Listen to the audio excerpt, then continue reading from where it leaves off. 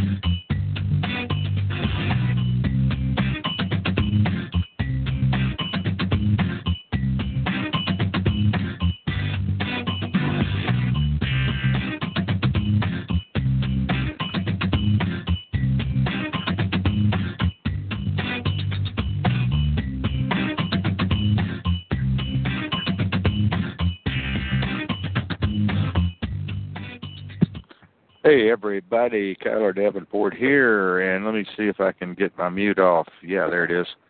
We are up and we are on. Let me tell Ed something here. You know, the blah, blah, blah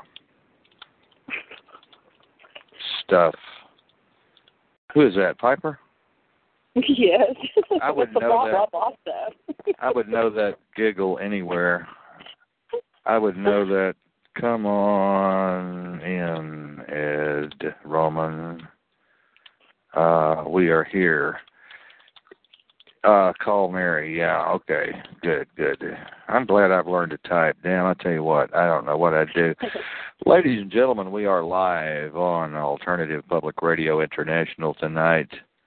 And you do whatever you want. You're the producer. I'm just the host. I don't care what y'all do over there.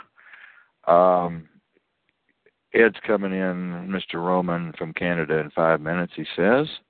I'm on with my co-host, number one, my Piper Casper, and we are here tonight. We are here. I've got a headache tonight, so I'm going to put all the shouldering over on you and Ed Roman tonight, Piper. Uh-oh. Uh-oh. Yeah, uh-oh. Who's that little cartoon character that used to do the uh-oh?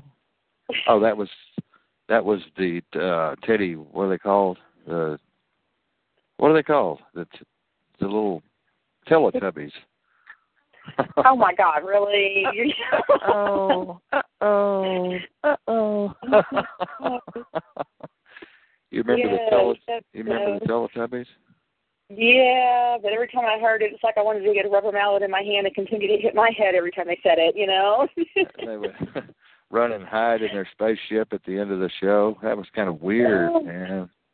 Kind of strange. Oh, you know, trying to get the younger ones ready for anything galactic happening, maybe? I don't know.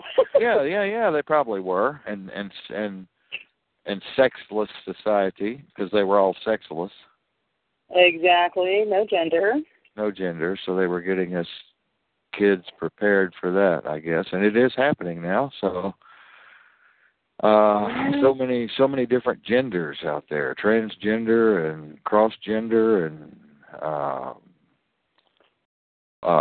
morphodite and queer and you name it, it's there. There's a whole bunch of different varieties going on out there. Unbelievable. It's hard to even talk to people anymore. You don't know what you're talking to or who you're talking to. Yeah. How have you been? I have been busy, I guess is a really good word. Every time I turn around, I'm on the phone. Or I'm getting a call. Really? So, yes, it has been very, very, very busy. Most of it's good, but it's just with a lot of people who are needing a little help getting things done along the way in the right way, and so I take the time and guide them through.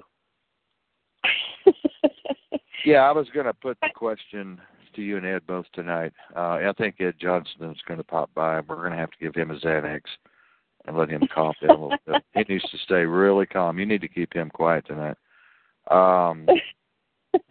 We're not going to take the normal direction tonight. It could spin off that way, but I hope not. Where was I going with that? I lost my train of thought.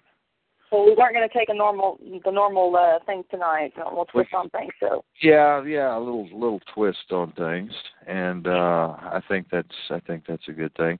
And I want you and Ed both to talk about your successes and what that looks like, what that really looks like, and how that might be verified, if ever. Because that's what I put to Ed on the show the other night. As far as showing me who is getting the benefits of your education, his education. And these are questions that are coming up all over the network. I mean, these are questions that are coming up more and more and more. Ed, are you on with us? I'm here, sir. How are you? Hello, Mr. Roman. How are you doing? My co-host number 2. Good, Mr. Davenport. Number one. Number 1. Number 2. I got my co-host Piper Casper on and my co-host Ed Roman on. And we may have our guest drop by. Mr. Ed Johnston may drop by. But as I said, Ed's going to have to take a chill pill tonight. I've got a headache. So I'm making you and Ed Roman fully responsible for Ed's behavior tonight. I think a good leveling quotient will be the ghost of Hervé Villachez. I said what you said. I agree with it. Whatever the hell it means, I agree with it. Yeah, I was just talking about, wanting to verify some folks that Piper and Ed are working with who are doing all of these things. I want to talk to some folks who can say, wow, look what we did. We did this and we did that and we did this and we did that and this is what happened here and this is what happened there and this is the way this works and this is the way that worked and that didn't work. That's what everybody's wanting to see now. That's where we are right now in this timeline. that's huge, should I say, in so many words, because you got a lot of people out there who have done certain things by trial and error, whether they worked or haven't worked. And the big thing is, and I'm pretty sure that some of the other guys would agree with me here, is that they don't all want to come forward and say anything because they feel like they're going to be targeted or they're going to be treated a different way or, you know, something is going to go wrong. And I do get a lot of that. I get a lot of that, you know, from people saying, okay, yeah, this, and this, and it worked great, or this, and this, and it didn't work. But how many people are actually going to come forward and say, hey, I did this one? Because they know everybody's listening, and they know that they don't want to become a target. Everybody should be listening. Everybody should be learning what really does work and what really is right to do. If it's right to do and there's nothing wrong with it, then they should be willing to come forward and say, this is what I did right by the Constitution, by the Declaration of Independence. Sure.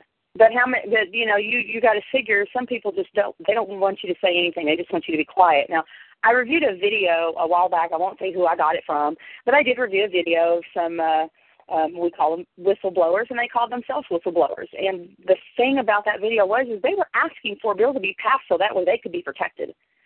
And all they're doing is they're whistleblowing on, things that are right out the same thing we do, but slightly different, of course. But, a whistleblower, people hear that word and they, oh, my God, they're out there saying stuff we don't want them to say. We don't want too many people to know. It's okay for some to know, but not for a whole bunch of people to know. So that's where you kind of get into that little sticky area. It's like, okay, do I do this or do I not? And do I come forward and say my experiences or do I not?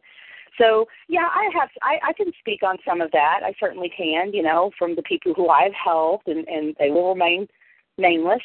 Right. But we can certainly, or at least I can, talk about the success and experiences that they have had. For instance, I asked Mr. Johnston if he's still paying his electric bill after he's mouthing off to me for 5 or 6 hours about not paying a fucking electric bill, and then he tells me he's paying his, but he's working on it. So that, that pisses me off. Don't be telling me you're such a big shot and you telling everybody that quit paying their electric bills that it's already paid by the 3.9% or whatever that the electric companies are getting, and then tell me that you're fucking paying your electric bill. Right. Then he said, well, I'm working on it. I'm working on it. I said, that just sounds completely stupid to me, Ed. Completely stupid. You know what that is that, and I can understand where he's coming from, because I have done that. I have helped other people do things, and if I find that method, whether it be by trial and error, and it works, and I know that somebody else could use that right now versus me in my position, like they need it now. They're really, I've got some people who really, really need that help. So I will go and help them first, and it will be successful, because I've figured it out, trial and error, et cetera. And yes, it's good, but have I done it yet? No, now I've got to go do mine because I did theirs, or I helped them do theirs. So now I've got to put my foot in my own mouth and go do it. What do you think about, don't you think I'm right, Ed, in asking our guests and others to put up or shut up and, in a way? I mean. Well, I also think it has to do with the way you live your life every day. I mean, when you're talking about whistleblowing, No, I mean, as far as our guests, as our guests, Piper and Ed, and people that we know in the loop, Piper and I know, and some of the big mouths out there who Piper and I don't like, who go off on tangents and try to teach people the wrong way. I mean, don't you think they should put up or shut up? I mean, I don't think that as dangerous as this is, that you should be telling people how to do it if you haven't done it and been successful at it yourself. And facing off with the police and facing off with the judges in a real court and a real prosecutor and a real district attorney. Well, that's it. This is the whole thing. One thing is to talk the talk and then walk the walk. Noam Chomsky would say things like, you have every reason to check out what I'm talking about and believe it, but there's absolutely no reason why you should. Yes. And the thing about this is, I guess what I was getting at on the whistleblowing factor wasn't even just more or less going to concentrate on that, but it was more, look, it's funny, I was out today and down in a little town just south of me, and I was listening to, you can't help but hear conversations at the drugstore, and this one girl was talking to her mother, who was much older, and she was trying to explain to her, look, when you do this, Mom, online, you should make sure you do this, this, and this. And she wasn't being quiet about it. Mm-hmm. She was very verbal about it. And I thought to myself, there's about, 30 people within 5 aisles all doing their own thing, and I'm sure they could hear it. But this is the thing, put up or shut up. Yeah. If people aren't actively communicating every day about what that is, I have no problem walking into a grocery store, and neither should you or anybody else, and talk about, well, why the hell is this in the food? Or why is it? Because if we don't, a lot of times, and this is the thing, big ideas come from, small concepts. And if it's a lead by example mentality, you have to remember so many great, let's say revolutions or revolutionary concepts or ideas all started with, one idea in a group or a person, and it revolutionized or changed the way that people lived their lives, thought, all of that, part of that process. So I think we have to remind ourselves of the inside of the frustration level, because trust me, as an artist, even writing about what I do, it's the same thing. It's like, well, why aren't you writing pop songs about G-strings and, bikinis and, because I'm not into that shit, and I'm here to write about something that means more to me than that. Yeah. And so to me, it's like, and as an educator too, it's the same thing. Look, if I teach a kid for an hour, and we're doing something, tactical and cosmetic with a piece of music, it's one thing. But there's also that 5 minutes before and maybe 5 minutes just before the lesson ends, that there are little things that outside of just a regular lesson, present itself in terms of conversation. I'm not afraid to talk about it. I've even had parents come here before with their kids and go, look, we know you have a bit of a reputation for being, kind of like, and I'm okay with it, because I smile and I'm like, look, kid, your child asks me a question, and all I'm trying to do is answer it to the best of my ability. And that's the thing. Your comment is both your comments are very potent, because there's also a lot of people like mirage men that are disinformation people that are trying to stir the pot in the wrong direction, which allows more of the chaotic mechanism of things to take shape. Let her call Ed in. He's dying here. He's dying to get on. Just a minute. All right. We'll have to hear this ring for a moment, I think, in the way this is set up. We've got 5 computers running here. They're all... FBI, can we help you? Click. Click the dick.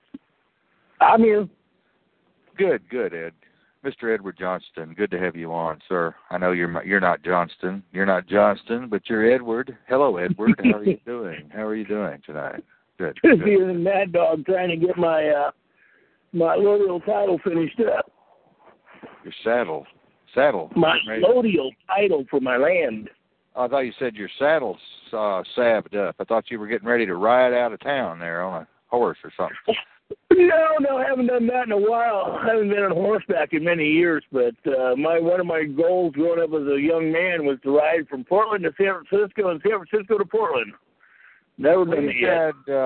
We've done some long rides before. We've ridden out of Dallas into Fort Worth and back many times. We have Ed Roman on, my co-host there. Ed Roman is on, and my co-host Piper Casper is on. Ed. Hello. Hey, Ed. Yeah, I got a pedicure and a manicure last night. How did you get so blessed? Well, I hear Ed back there laughing his ass off. Well, we had an extra chainsaw around here and some pliers and some other implements, other tools, and they went to work on them. My producers went to work on them. They made fun of my feet first. I had my shoes off, and one of my producers said, looks like we need to get a chainsaw after those things. And I said, what are you talking about? And they said, well, I think you could use a little maintenance on your feet there, cowboy. Mm-hmm. And I said, well, that's a little embarrassing to me. I don't like to talk about my feet. I don't like to think about my feet. I don't like to look at my feet. And I'm not sure I want you looking at my feet. And so they kept talking and talking and talking. And finally we got to laughing. And I looked down there, and they didn't really look that great. And so they went and got the tools and set up the operating room, and I took off my pants and laid down and went to work. They went to work on them. So it was really interesting. It was scary. I was terrified. They did hurt me a couple of times. I threatened to call senior services on their ass. Oh, wham. They did clip into the skin there a couple of times pretty hard. Wham. But they come out looking pretty dead good. What, Piper? I was going to say, I think it's kind of good that you do that. I don't know very many men who get manis and petties. Well, I used to get manis and petties all the time back when I ran with the jet set, but that was just those days, those days. Nowadays, I'll let my toenails grow out until they curl up.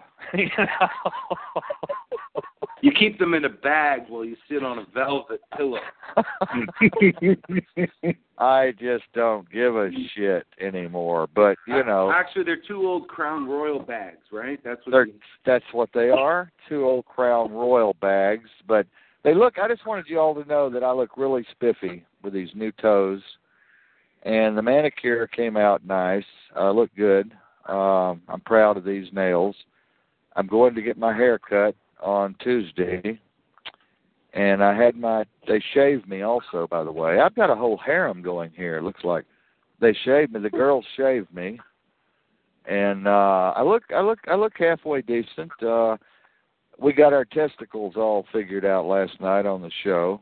We all figured out what was going on with our testicles there with cancer. Everybody was testing their testicles. I was the only guy that was doing it on air. I thought we were supposed to do it on air, and we weren't. It was supposed to be private in the bathroom. And I was... That's more information than we needed to know. I know. It's TMI. And here I am feeling my testicles, and they're like, "What are you doing, Kiler?" And I'm like, "Well, I'm checking my testicles. Isn't that what the show's about?" They're like, no, after the show, you idiot. What are you doing? So that went over like a popcorn fart, and everybody was laughing, falling off on the floor. Nobody could keep the microphones on. But anyway, that came out okay, too. I think I'm clear on that. Let me see. What else has happened around here? We went and got 45 gallons of water today and brought it back up on the mountain. Got $108 worth of gasoline for the RV and $35 worth of propane. And it was all good, man. It's all good. Is this live radio or what, folks? Yeah, it's pretty funny that you mentioned the water, because I went out shopping today and I was looking for distilled water. And not only did I didn't find 1 gallon, not even 1 bottle of distilled water in this place, but they were pretty much wiped out of every single bit of water they had. Really? They weren't stocking up on it. I don't know what was going on, because normally these people over here will stock up at least, I think it's like on Tuesday or Wednesday, of the week. You can pretty much see all the stocking up on the waters and drinks and sodas and all that. Yeah.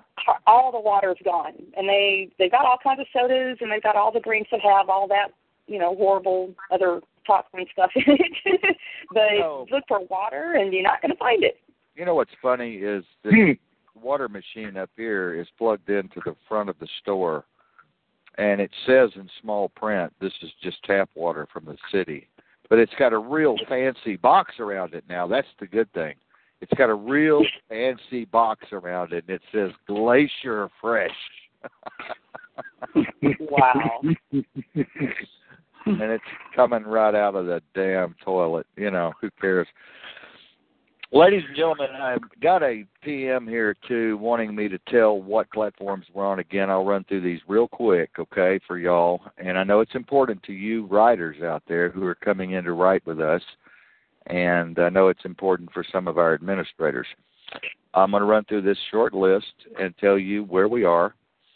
We're on Tumblr, WordPress, Weebly, Fastcast for You, TuneIn, Blogger, Flickr, Pinterest, Instagram, Twitter, Facebook, Reverb Nation, Audio Boom, TalkShoe, Blog Talk Radio, and Rebel Mouse. And you can also find me at KilerDavenport.com. I have a new .com now, KilerDavenport.com. And, of course, you can find me, Kiler Davenport News Personality, on Facebook. And you can also find me at Kiler D. Davenport on Facebook. And those are just a few of our platforms that we are on out there in cyberspace. And we have worked very hard, and as I told Ed, we have worked around the clock to get those all connected where they all talk to each other. That is the hardest part to do, is to get these platforms to speak to one another. When we make one post, it hits 7 different platforms, which is really a blessing in disguise. I'll tell you, that's really nice when you can get things set up like that. And by the way, we do teach, folks. If you ever know of anyone who needs some extra education in social media, we are here for them. God, I was thinking how good the good old days were. Today, I was outside looking at the vultures flying over, and my wild turkeys are mating. It's mating season. My big toms are out here. I was looking at the raccoons running wild, and the tree frogs are back last night. I mean, spring has definitely sprung here in the Northwest, and it is beautiful, and I am happy. I am so happy and so blessed to have a home, to have water, to have propane, to have gas. Well, come on, it's raining right now. What are you worried about? I got buckets out there and barrels. So blessed to have some dry goods in the box here, and I feel guilty eating gourmet food. You know, we eat. We don't do drugs. We don't do alcohol, but we do eat, and I mean we eat good. You know, we're talking. I'm not even going to tell you how good we eat. It would be embarrassing. But I know Ed Roman. He's another eater. He eats good, and him and I both are on the same page when it comes to eating good, home-prepared food, and that's what we do here. Aren't you, Ed? Well, you know, man, you are what you eat. It's as corny as it sounds, but it's true. And the other aspect of it is that, you know, aside from supporting local growers and people that are doing this because, you know, the old adage is now as well, it's not that old. If you can afford to farm, you can afford to retire. If people are doing this because they want to provide good quality food, they understand what's happened with pharmacological practices over the last 20 years. And when you're doing that, you know, and you're cooking and or even growing your own food, what that does is it puts you back into the recognition of what that importance is. It's not just the arbitrary action of lining up at the food truck terminal, paying for it, walking out, saying hello to the girl at the checkout counter, and going home. You start to realize that the effort that goes into it, or the symbiotic sort of concepts that are going on between you and your living environment far exceed anything that you could ever pay for out of your wallet. And once again, in this day and age, it's like, well, should we not be kind of living our lives? It even goes to that same mentality we were talking before at the beginning of the conversation. So I do this not because I post my food because I want to make people jealous. I'm trying to do it to say, look, you can do this. Look what I'm doing. You know, and I don't have to write a book.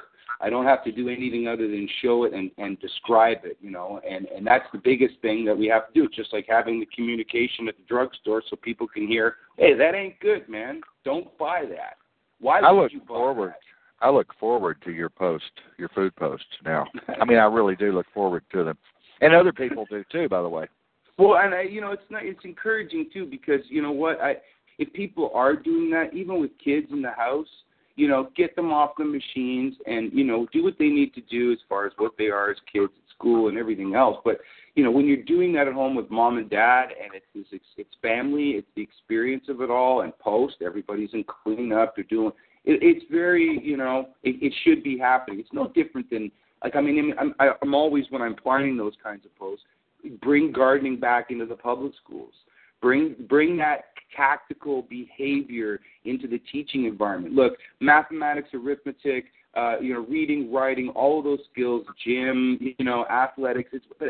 We're talking about what keeps us and sustains us in a healthy, perpetual existence as people.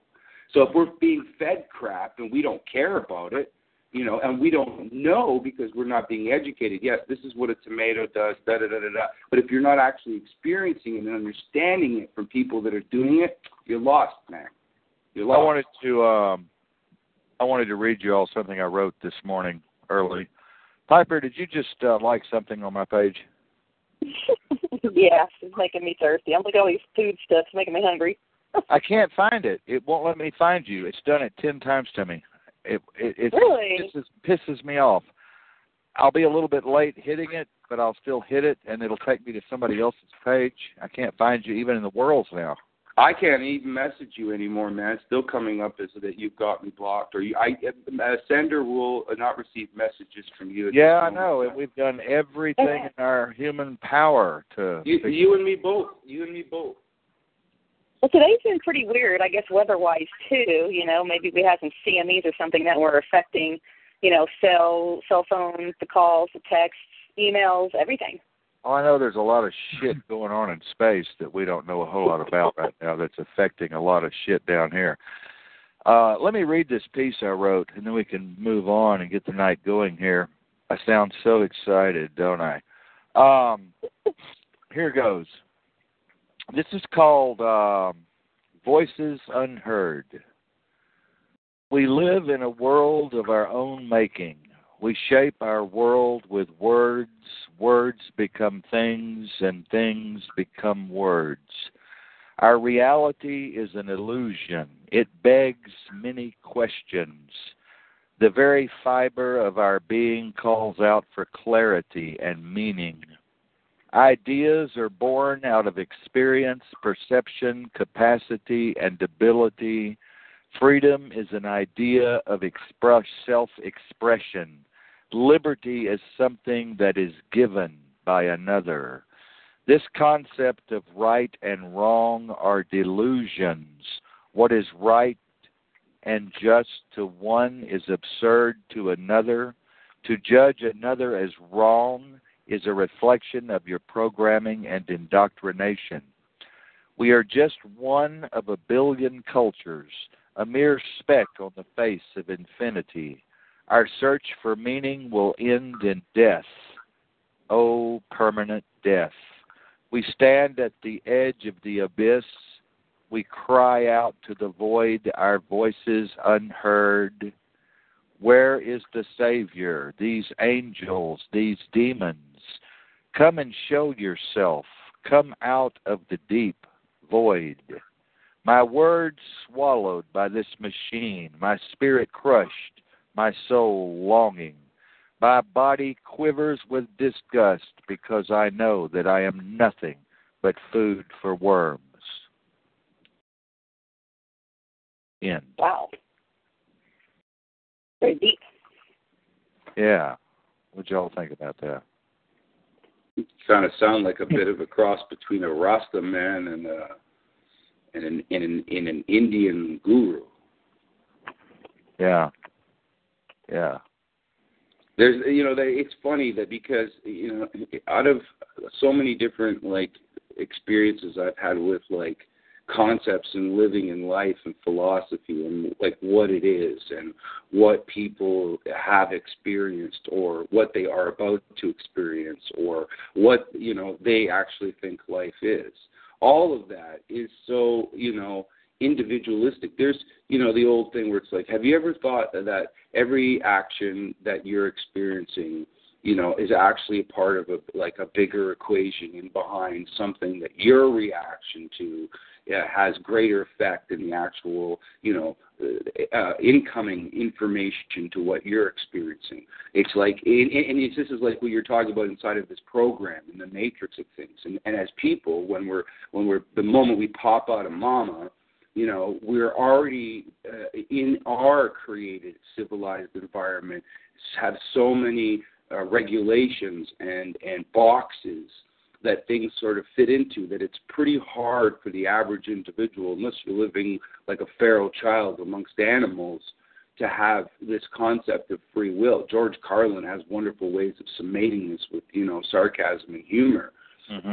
But really that's where, the division that we now live in terms of so many things in the 21st century, whether it's politics, religion, sociological things, philosophical things, the way we choose to live our lives, but rules and regulations that say that we can't, but, people are just trying to live their lives freely and healthily without, all of that makes you sort of, question, what is the grand math behind this? And, mathematicians that study chaos theory and how it works and how it evolves is basically, well, you can set anything into motion, and it has, like I said, it has greater consequence than you actually think. People think, well, yeah, they're just watching a TV show. That kid is just watching a cartoon. That kid is just playing a video game. But there are so many elaborate things that are happening to the psyche in those experiences that people just judge it as like, well, Jimmy's watching TV. You know what I mean? So it's it's powerful. And on a quantum level, there are quadrillions of things happening. Exactly. Yeah. Very, very, very interesting. I was going to say to Ed and Piper tonight that all that they are teaching me, all that I am learning, is wonderful, exciting, thrilling, even. Shocking, but we need to learn how to use it. We need to learn how to use it. We need to learn how to use these tools, and it takes time. I said last night on the show, it takes time, it takes passion, it takes concentration, it takes a know-how. You have to have some skill, some intellect going on, some reading skills, some comprehension skills, and you have to be willing to sacrifice what you've been taught, which is mostly all wrong. And you have to be able to rethink your existence and your reality and your life. And that is a very difficult thing to do sometimes. It's a very, very difficult thing to do. Well, I guess that's another reason, too, Kyler, why I brought up Carlin or even other people, too. Like, are you familiar with Jim Marrs, right? Yeah. Oh, yeah. So Jim has a lovely way of putting things in his books and when he speaks and he's interviewed and does his speaking tours and things like that. And he's like, here's his idea of how that works. Like he'll say, like, somebody, well, where do Panama hats come from? And people will say Panama. He's like, no, they come from Ecuador. How long did the 100-Year War last? 100 years. No, 116 years. What color is a purple finch? Purple? No, it's red. All these things in terms of perception and how we're taught and what they actually are. If you ask people today, who discovered America? They'll say Christopher Columbus. Of course they will. Right? Who shot JFK? Lee Harvey Oswald. Of course. Right. So that's what I mean. And my mom and I, she's such a wonderful person outside of just being my mom, if I can say that as a third party person. She's like, history's written by the victors, but it's never ever correct. Did you, Ed Johnston, did you happen to read what I asked you to read? What was that? Get back to me. What did I ask you to read yesterday? And I told you to call me back, and you said you'd call me back today. The Inside Out of Kiler Davenport. Who else has read it? Oh, I didn't finish it. You didn't finish it. No, I don't. I have to admit to that because I've been working on these two projects for... Yeah, you're so goddamn self-absorbed. I know what's going on with you. You need to take a minute and finish that. It's not. All right, let me get back over your page and get it. An eighth grader. Let me go to your page and get it. 2.5 minutes. Ed, I know. I mean, I can admit when I'm wrong and when I didn't follow through. Roman, did you get a chance to read that? I have not read it, to be quite honest with you yet, Carly. Good, I don't feel so bad. Hey, man, I could bullshit, but honesty is the best policy, man. I know, I agree with you. Yeah, because there is a test at the end of this. Piper, did you read it? I have not gotten... Damn it, we're all doing good. No, I won't lie, I have not read it. I haven't read hardly anything that's been sent to me. I've been on the phone. You see, we're all self-absorbed, see? I read about 80% of the things you send me, and it's funny, about 60% of the time it's things that I've already kind of looked at. Okay, now we're talking the Inside Out of Davenport, right? Yeah. Yeah, it's a bio on his early... Okay, I've got it up now. Let me go surf it, and then I'll get back to you here in a minute. Yeah, surf it. Mute yourself and surf it, yeah. I was like, oh, I got to send y'all anything anymore. Y'all read what I send you. Well, it's a good question.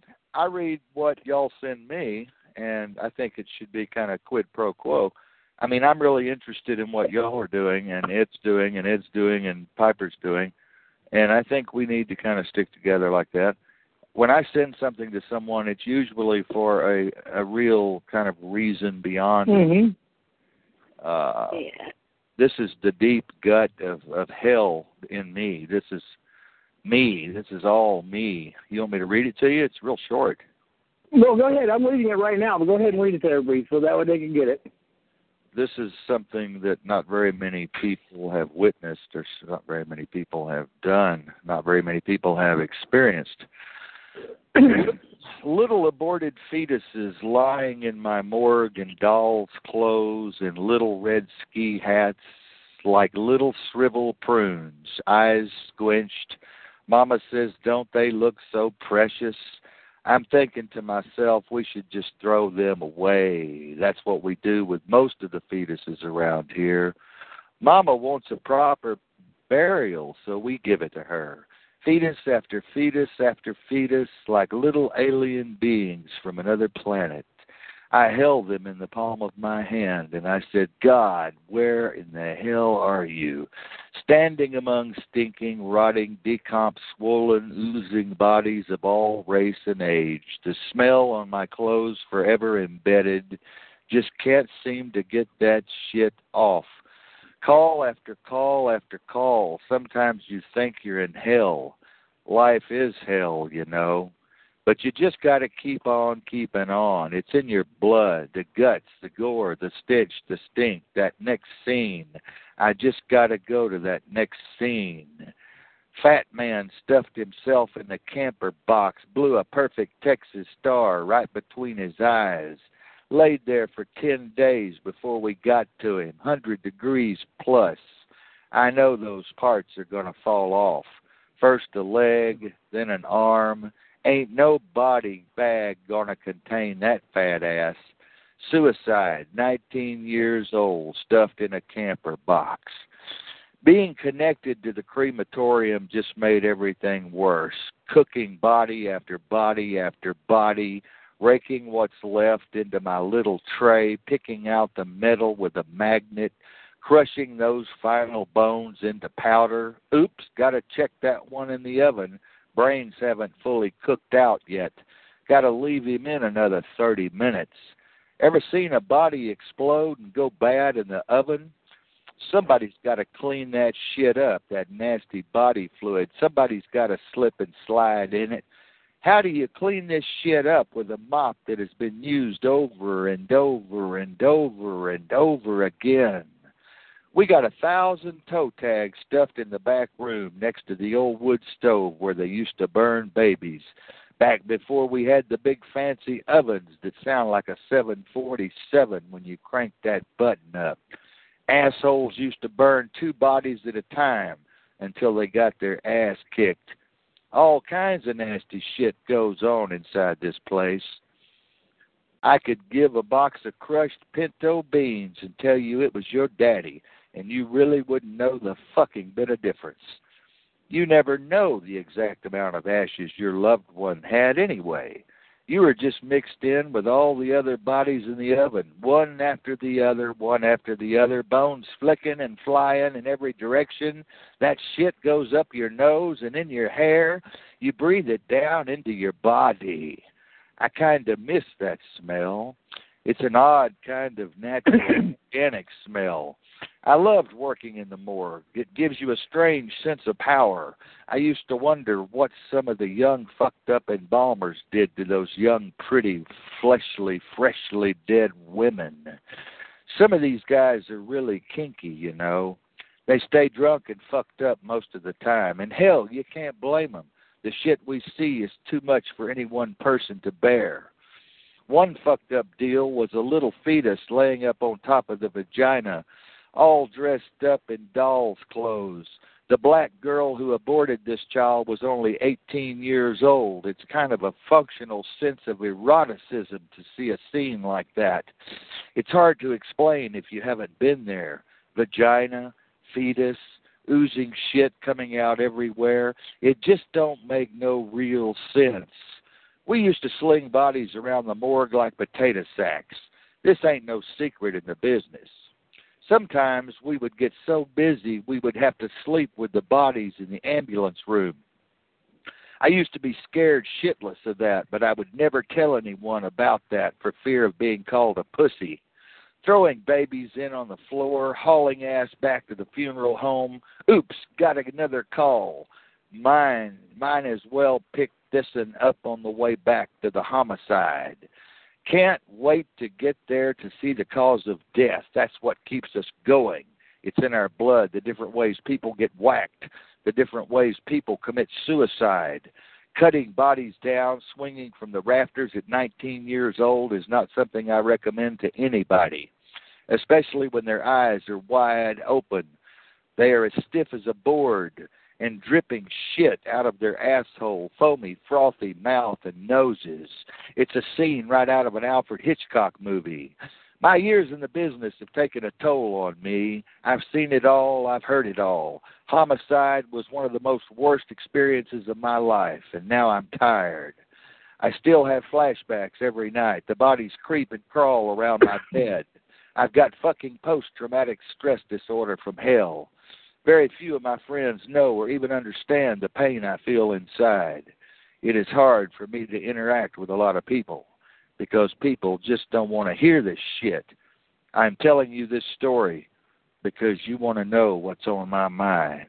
I'm 60 years old now, and I have to say I miss the business of death, the business of chaos. End point. I can relate to that to a degree. Any comments, Ed Roman? You know, we're all products of our environment, man. You know, I've tried to describe some of the situations I've been in my life in farming, and the looks on people's faces when you're trying to describe crawling through a 8-inch by 2 foot by a foot, you know, a concrete corridor that a shit elevator has gotten jammed into, and you know you've been the one that's elected to crawl in there to dislodge it. It takes about an hour and a half, and you know you come home smelling, and it takes days for the piss and the crap to get off of your body. You keep showering, but you know I miss it. I miss it more in my life now in a strange way because your comments of that came through that ramble a couple of times about that, and it's hard for people to understand the cross-referencing in terms of conversation. Can you relate? Can you understand? A lot of times, no, people can't. This is what's so potent about storytelling and our aspect of being able to relate to people, whether it's the extreme dark and difficult side of human existence, and at the same time, the more elated ether-like aspect to things that we can see in terms of beauty. So I think it's important to have that balance in our existence, to recognize both of it. I started doing autopsies when I was 14 using a trocar and sucking brains through the nose. At that time, we did a brain pop, and I was way too young to be working in the prep room at that time, but I started out at 14 anyway and just got hooked on it and couldn't get away from it. It's like a drug, man. It's like crack, cocaine once you get Well, on. I mean, even great surgeons, the people that, like, on a regular basis couldn't do that. I mean, what you're delving into, even Michelangelo or other people that, he's basically dissecting bodies in the basement of the Vatican. Yeah. And people didn't know what the hell was going on, but through this process, and I've heard surgeons and people describe the human body as in this miracle-esque like state of they can't even believe that such an elaborate organism could exist. And here we take everything that we do from breathing to drinking water to taking shit. Well, we have 90,000 for granted. We have 90,000 miles of blood vessels running through our system. Yeah, 90,000 miles of blood vessels. 52 bones in one hand. Yeah. To be able to articulate, to be able to do, and look around at what we are capable of, good and bad, in terms of what that, it's incredible to think that. And people are like, okay, yeah, but when the thing is that that's, again, so even with, like I was saying, with growing food, It's the recognition and the participation in it that makes that person navigate what it really is. If you don't, you could sit on the couch, read it in a book, surf it, doesn't matter. But if you're not experiencing it, you're not going to get it. You're not going to get it. Mm-hmm. What about you, Piper? What'd you get out of my life?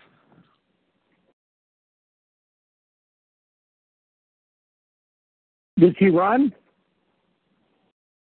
Piper's piped off.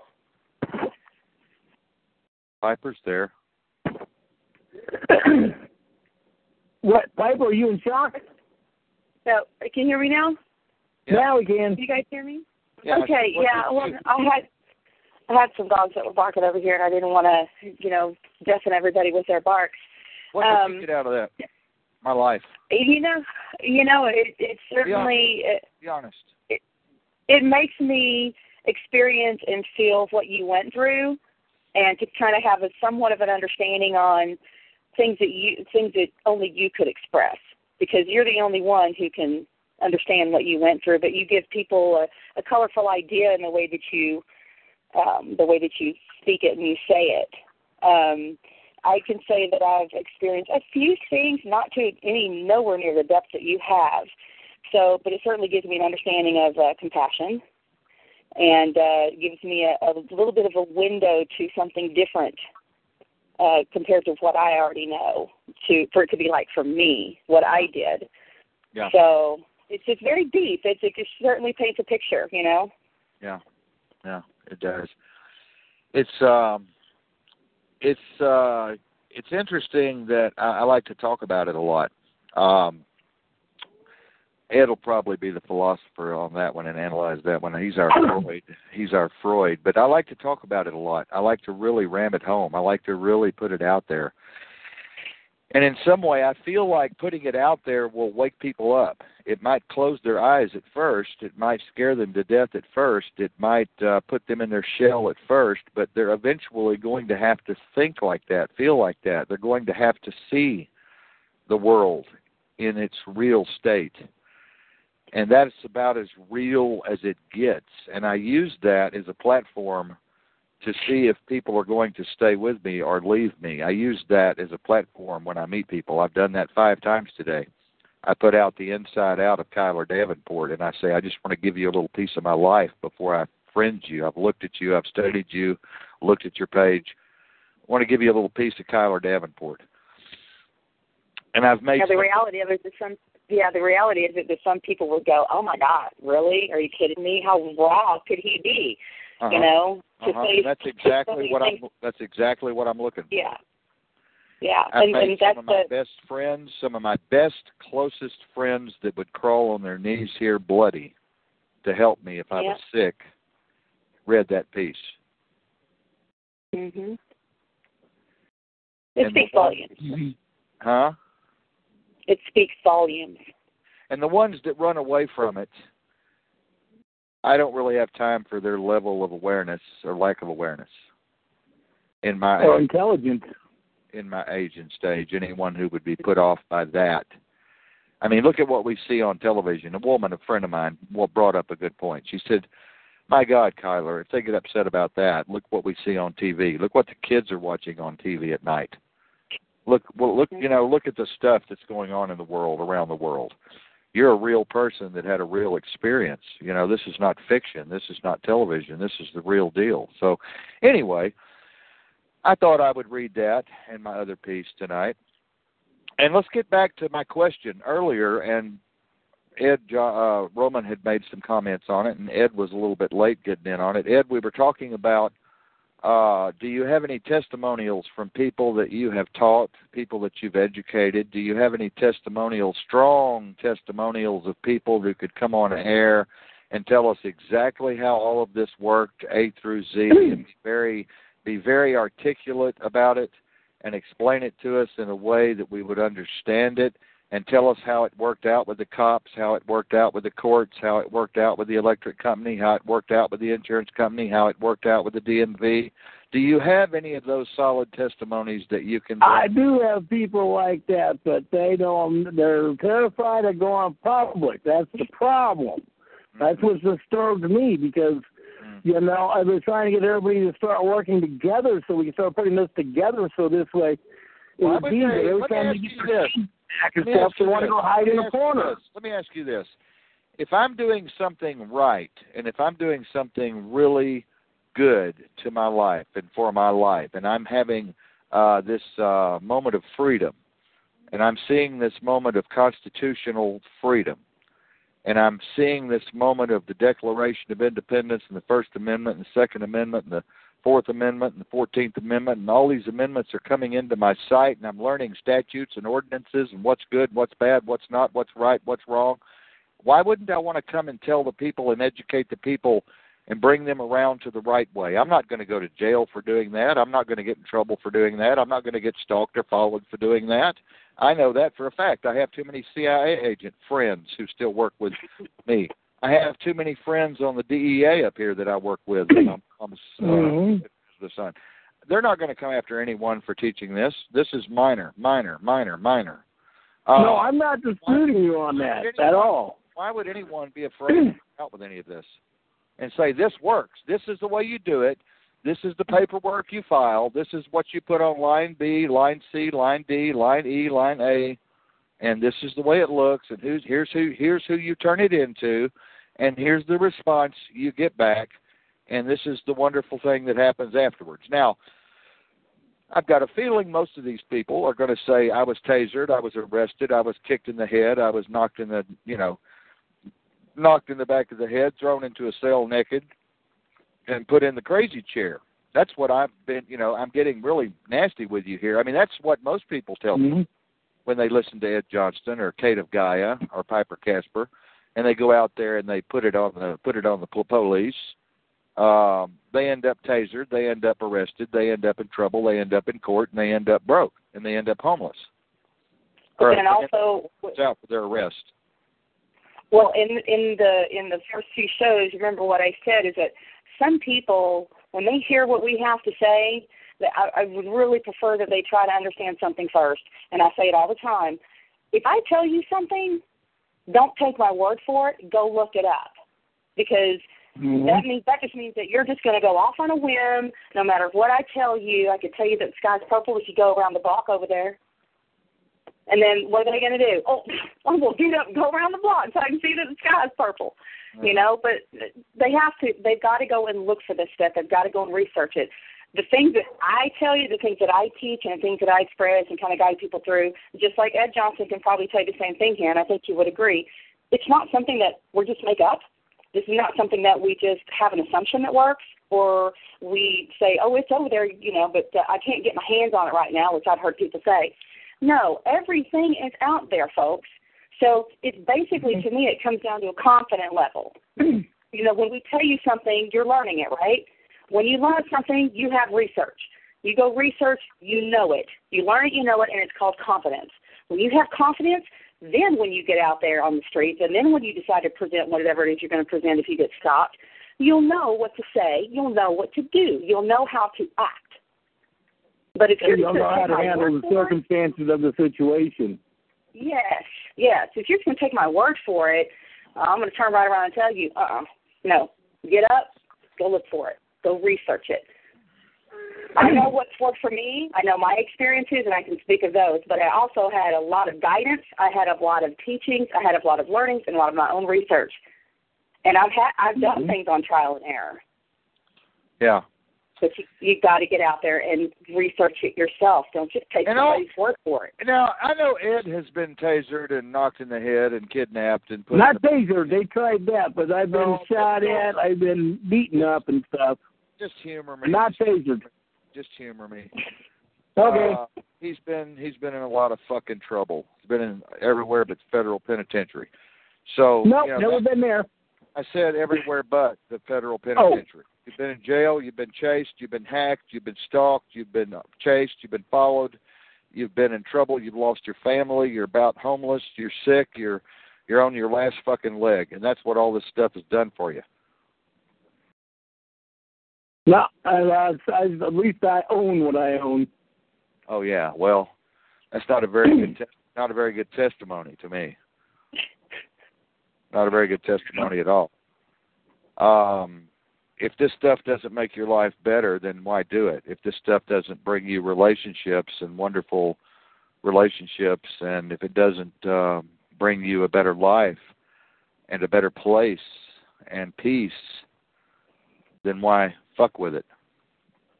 Yeah, the main thing is to have dealing with trust, and who do you trust? Yes, that's very true. Yeah. Mm-hmm. And then when you trust women and you put your life and all the circumstances in their hands and they turn their back on you and then they backstab you, hey, it's very difficult to have trust. Mm-hmm. Well, so let's be realistic with that one. I think we're talking about two different things here. I'm just saying if all of this was so good, your life should be at peace. You should be at peace. I haven't seen anything that you all have posted that has been that outlandish or that scary or that wasn't in the Constitution of the United States, that wasn't law of the land. I haven't seen anything too treacherous that you all have posted, too scary, anything that would make anyone want to run away, Piper? No, certainly not. And I wouldn't post anything up there if I knew that there wasn't too much to it, or you couldn't go validate it yourself or get the cold hard facts. I can tell you right now, I have over, somewhere over 300 requests for one of my Facebook pages. And you know what? I'm not going to friend everybody. If they're all listening, I may not friend you. Why? Because I look at every single one of those. Because this is going to be just a normal common sense saying here, if you don't know them, don't trust them until you know them. That's me. That's the way I think. That's what I think. So it's going to take me a long time to go through those. I vet people. But I've learned to vet people pretty quick. I'm a quick vetter. Being just on a hunch, being a former investigator, interrogator, I can look at a page pretty quick and tell you the level of bullshit that's on it. And I know agents are smart, and I know that they can really create some believable pages. But believe it or not, I have a good intuition. I have a good hunch as to who to friend and who not to friend. Like 5 people today I just deleted and blocked because they wanted to friend me. And then, of course, I've got the prostitutes wanting money. They're always friending me constantly on Facebook and Skype. That pisses me off, too. Trying to take me down, is what they're trying to do. Mm-hmm. They'd love to see me get into child porn or get into pornography, and then they'd have that on me. The NSA would have that in my file, see. So they're always trying to hook me into that kind of shit, which I stay away from. But yeah, I think y'all are doing a wonderful job. I just think it should be more public. I think it should be more out there. I don't think you should be afraid of it. I don't think you should be afraid to publicize, who you're teaching and where you're teaching and what you're teaching. And I think you should be having public seminars at the local libraries and getting the word out there, And as I was doing that, and then the police started attacking everybody. Started coming to the meetings and learning. They'd pull them over and harass them, and then start telling them, what the hell are you hanging around with that guy for? Well, been there, done it. I've had it where they sat out there from the grocery store stalking people for financial gain off of that structure. You've got a bad reputation, Ed. You've got a terrible reputation, a dangerous reputation with the police. Well, I don't know if it's that bad. Yeah, it's that bad. They think you're crazy. Like we talked about yesterday. You and I talked about you and I yesterday. We talked about you and I yesterday. People think you're delusional. You're fucking out of your fucking mind. They think you're crazy. Most people think you're crazy. But what's funny? If they would go and research and look at what he's telling them, they would probably go, oh, he's not so crazy after all. But with what we teach and what we say and the minds that we have and experiences that we can speak of by trial and error or however you want to look at it, here's the thing. There's always going to be somebody out there that's going to want to discredit you. Well, because of the subject that we speak about. I told Ed yesterday, him and I both are on the crazy list. Ed knows me. We're both on the crazy list. I mean, we scare the living shit out of people, especially these. Well, I've never been afraid of a fight. That's my problem. Well, I haven't ever been afraid of one either, and that's my downfall. I'll bite the devil's nose right off and eat it, swallow it. But,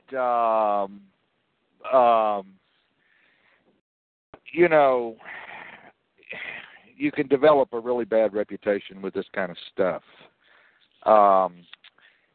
And is it because it is so true? Is it because it is so right? It is the right thing to do?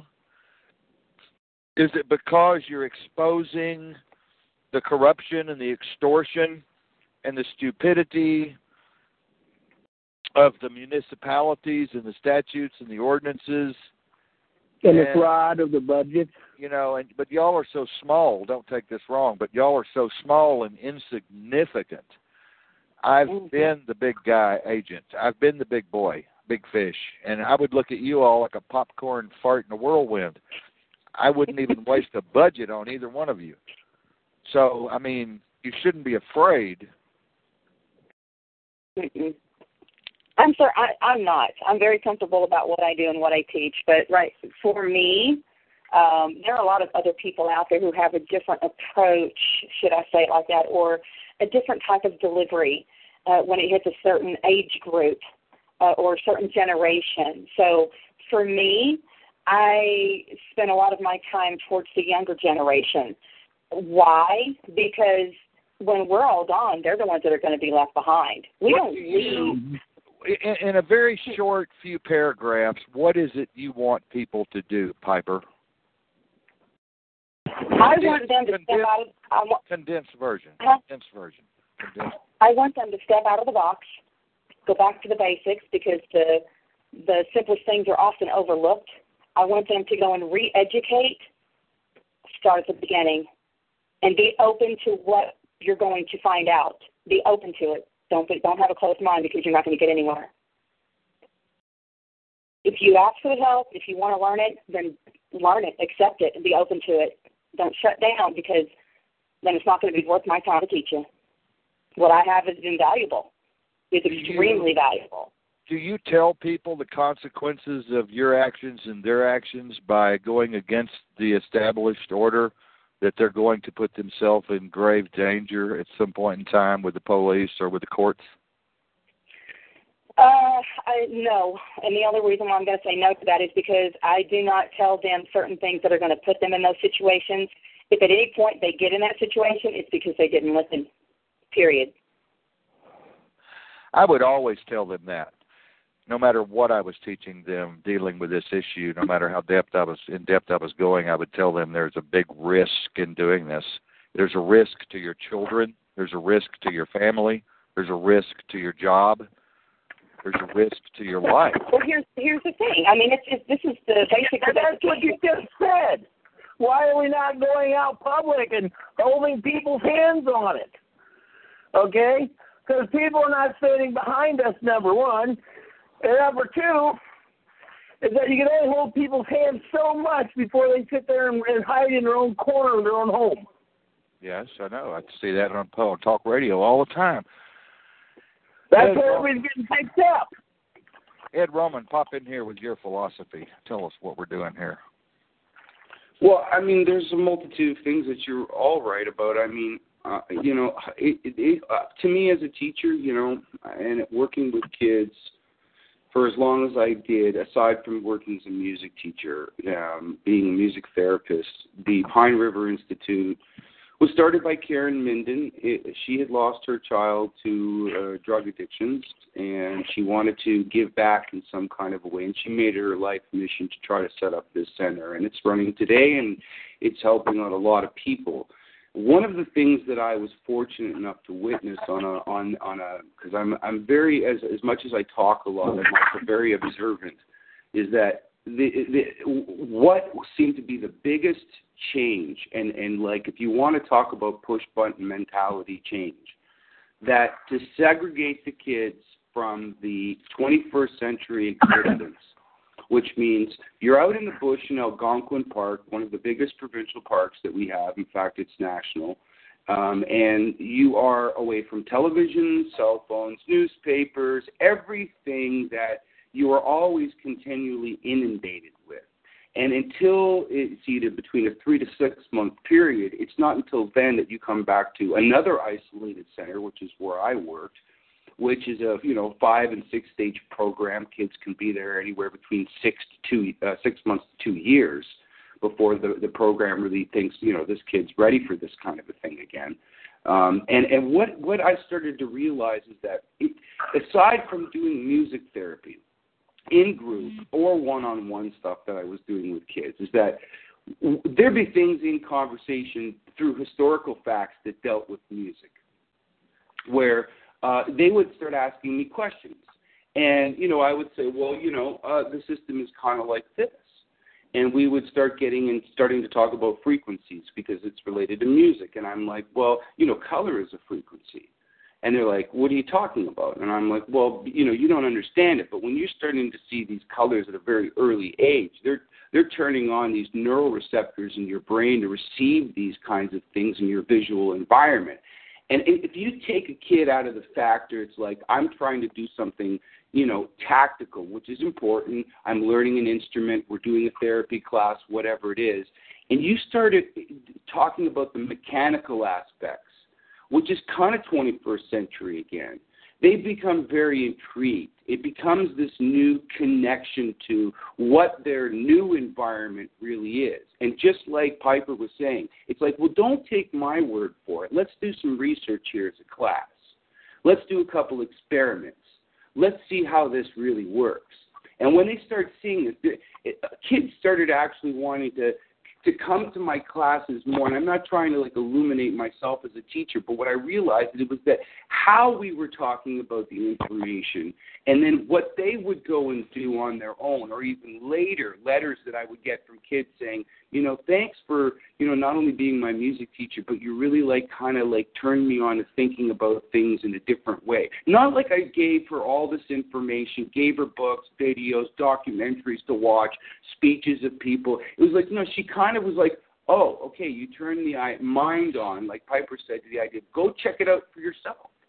Uh-huh. Go look into it for yourself. 20 years ago, and Bill Cooper was a big proponent of this when he'd do his big tutorials, and here the guy's driving around, he's worried, he's got his family up in Canada, finally dies in an armed standoff because of all this stuff. And this is where you're talking about the dangerous aspect of being outspoken about what it is. When I was talking about it then, people were like, you're crazy. No. You're so caught. It was like 1987 when I started seeing some of Bill's videos.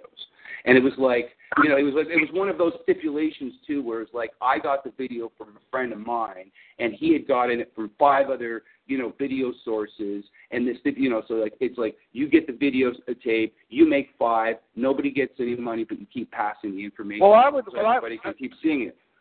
I would like to say, do you come? It sounds to me like you're coming across in the beginning with fear, Piper, Ed. It seems to me like there's fear already injected into the conversation. No. It's not. This is my point: is that the aspect of realizing it and taking a stance against it in that aggressive kind of way. And we were talking before. It's like I always think about this. We always forget we're animals. Okay, and the kind of basis of if you think of a wolf pack, if a wolf is highly aggressive, what do the rest of the other wolves do? They leave. If a wolf has cunning, if it has skill and ability to use that in a stealthy way, it has a higher chance of survival in that environment, despite it has strength and aggression. Right. It's like the David and Goliath metaphor. Right. So for me, it's like, well, live your life this way. I was talking to you about this on tons of different shows. It's like the 7-year generation concept with Aboriginals. The effect that you do today won't have an effect until 700 years from now. And the reason we're caught in this cluster, F-U-C-K, is because the same methodology has been applied to us for hundreds of years. And everybody's like, well, here's what we got to do. and this guy. It's impossible. There's so much brainwashing and conditioning with people that you can't even verbalize with them and converse with them to make them understand. Some you can, some you can get through to, and this is why Piper was right too. That's why I love being a teacher, because kids are far less conditioned to the system than a 50-year-old that are like, yeah, you're crazy. Look at me, I got a cigar and a suit, that whole kind of mentality. So it's up to us to even be talking to younger kids. You should be having younger people that are joining the roundtable discussions and talking about this stuff. Because you'd be surprised, man, at how many young kids I run into that know already a lot about this stuff. Because they're looking into it. They're going, wait a minute, this system is messed. This isn't right at all. I had a kid that I started teaching when he was 14, and he's kind of doing the roving house, hippie kind of a thing. He's also took a teaching gig out in Quebec, made me feel so good that he's doing this. But all of his friends that are of the 20 to 25-somethings, they're all well aware.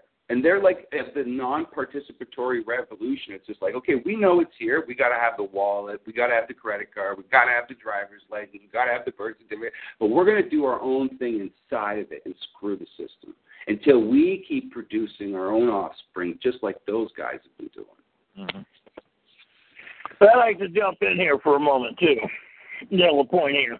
But I just like to say that's a comforting thought, I'd like to say, in a Joyce Kilmer kind of way. Go ahead, Ed. Okay, now, what I'm doing on property taxes and structures, I'm proving the fact, and so I'm the guinea pig. So once I get through this and that gets done, then everybody else will follow. Okay, I'm proving House Resolution 192. I am working with senators and House representatives, okay, and they're going through a shock and change because of the way they've been educated. Our education system for the last 40 years has been Nazism. Wake up, folks. We're not a democracy. That's the devil. Okay? We've been brainwashed all this shit by a Bible in their structure. Go to church. Okay? This country didn't go to church and all this stuff. We didn't really have the Bible in this country until 1900s. All right? That's the point. People don't get it. Property taxes. You didn't pay property taxes until the 1950s. I mean, so now we're going through where people have been waking up how we've been screwed. Okay? And I noticed you got a few people that are on your Facebook site that are people that I walk through, and a couple of them, when they got their circumstances, they decided to go run. And it pissed me off and made me frustrated because I'm sitting there putting my ass on the line, including my own finances, helped them out, and then once they got secure, they run. So that's where I'm at the point where I don't help people out in that fashion anymore. I'm doing what I'm doing, and then when I get done, people can follow what I filed. All right? But I'm not going to go sit there and circling people out and going to rescue them. Right. That's not my job to rescue people. I don't mind helping somebody, but it disturbs me when people don't give back. We have a lot of that. Right, selfishness is all about me. The society's been taught that by TV and video games, and the solutions, we have solutions to the problems. Right now I got to finish up tonight and get the things out on the right to travel on the structure, because Oregon State Law 446.33.33 says you do not need a driver's license to travel. The law says it. Okay, does anybody want to stand up for the law? Hell no. They want to go pay the fines and have the cops shoot them. All right, but the law says you do not have to do it. That's Oregon law says that. But I think, Ed, you're right. But at the same time, it's always been the hallmark of innovative new ways of thinking to break those boundaries, even if they're not really being broken. I was just thinking of Archimedes. Kiler, you're a mathematician and you're into all this. I mean, Archimedes being able to break apart an object into a calculation of infinity, what was its relevance at that point in time? But now, if we're talking about space travel and gimbal equations, and being able to calculate how to leave a moving sphere, or that has a moving sphere around it that is revolving, all of that has its relevance today, even in algorithmic concepts inside of computers. The important thing we all have to realize is that the work that we do every day has a far greater consequence than we'll ever feel at this moment. Mm-hmm. That's the hard conundrum about the existence of passion. And this is where a lot of people confuse anger inside of what this is and the aggression behind it for passion. People say, like, you seem so angry, but I'm not angry about it, dude. I'm very passionate about what I'm talking about. It has nothing to do with anger. Mm-hmm. Right. And then what I'm seeing today, an argument that I was having people all over the Facebook was dealing with Muslims and Arabic laws and Arabic writing. What the hell? They don't have a right to bring that crap in this country. All right? We are not their country. If I come into your house, I have to go by your rules. They come into my house by entering this country, they have to go by our rules. I understand. And our rules is the Constitution. Their opinion don't matter. I understand that. And I mean, I could play devil's advocate and say, well, tell that to a Cherokee or an Ojibwe. I know. I'm Blackfoot. Tell me about it. I deal with the tribes right now. I'm involved with the 500 nations right now with the elders, and we're doing this structure. What I think, and they realize that Canadian up there has no existence with the United States down here. I know, but it took me 5 years to get them to finally see that light. Ed, I think what I'm trying to say is that anger, like anything, is grown, and aggression is grown. We have to, as people, and this is what I find fascinating about everybody's into the whole Star Wars thing, but they're missing the huge point. And even this is somebody who was asking me today, a friend of mine, we were trading some seeds, and he was like, do you do Qigong? Would you be interested in doing some Qigong? And I was like, I've heard about it, and my friend of mine's a half keto master, and he runs a dojo, and he's been telling me for years he thinks I should get in. We, in the Western Hemisphere, do not know how to channel our anger and aggression into something that has far more power in its pacifistic behavior than we give it credit for. And our actions, like, okay, so I don't pick up a weapon, I pick up a guitar. The notes that I play are like my bullets. The words that I wield are like a club and sometimes like a caressing hand, if necessary. And this is, I guess, why, for me, sarcasm and humor and people like Carlin, as I keep mentioning, had so much power because as a kid, you know, you're inundated with so many different kinds of comedians. And when I heard Carlin the first time, a bunch of times, it turned me on to other people. That like Lenny Bruce, and he was talking about Lenny Bruce. I'm like, who's Lenny Bruce? And I'm like, wow, I didn't know that comedy or this could have this kind of power in language. I knew it always did. The pen is mightier than sword, so it goes. But also, yes, I understand we live in critical times. This is why we get our backs up and why we get so into the moment. But like in this Bruce Lee-esque kind of philosophy behind it, we have to learn to channel the water, like he says, be water.